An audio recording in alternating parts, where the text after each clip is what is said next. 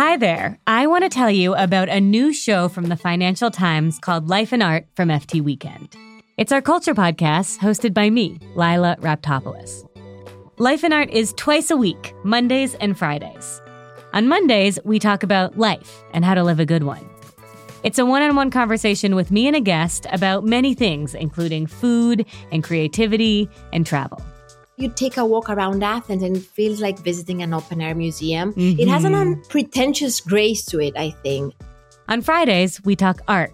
It's a chat show. Every week, I invite two FT journalists on, and we discuss a piece of culture that's in the air. That could be new music, TV, movies, and more. I went in there with my eyes fully open to the magic that was about to behold. And I was so overwhelmed by it that I just absolutely started bawling. I left wondering, did Hollywood run with quote-unquote, sexy girls and, kill her with a knife, when actually there might have been a movie about, the alienation of suburbia or whatever. If you're really curious about culture, come join us. We'd love to have you.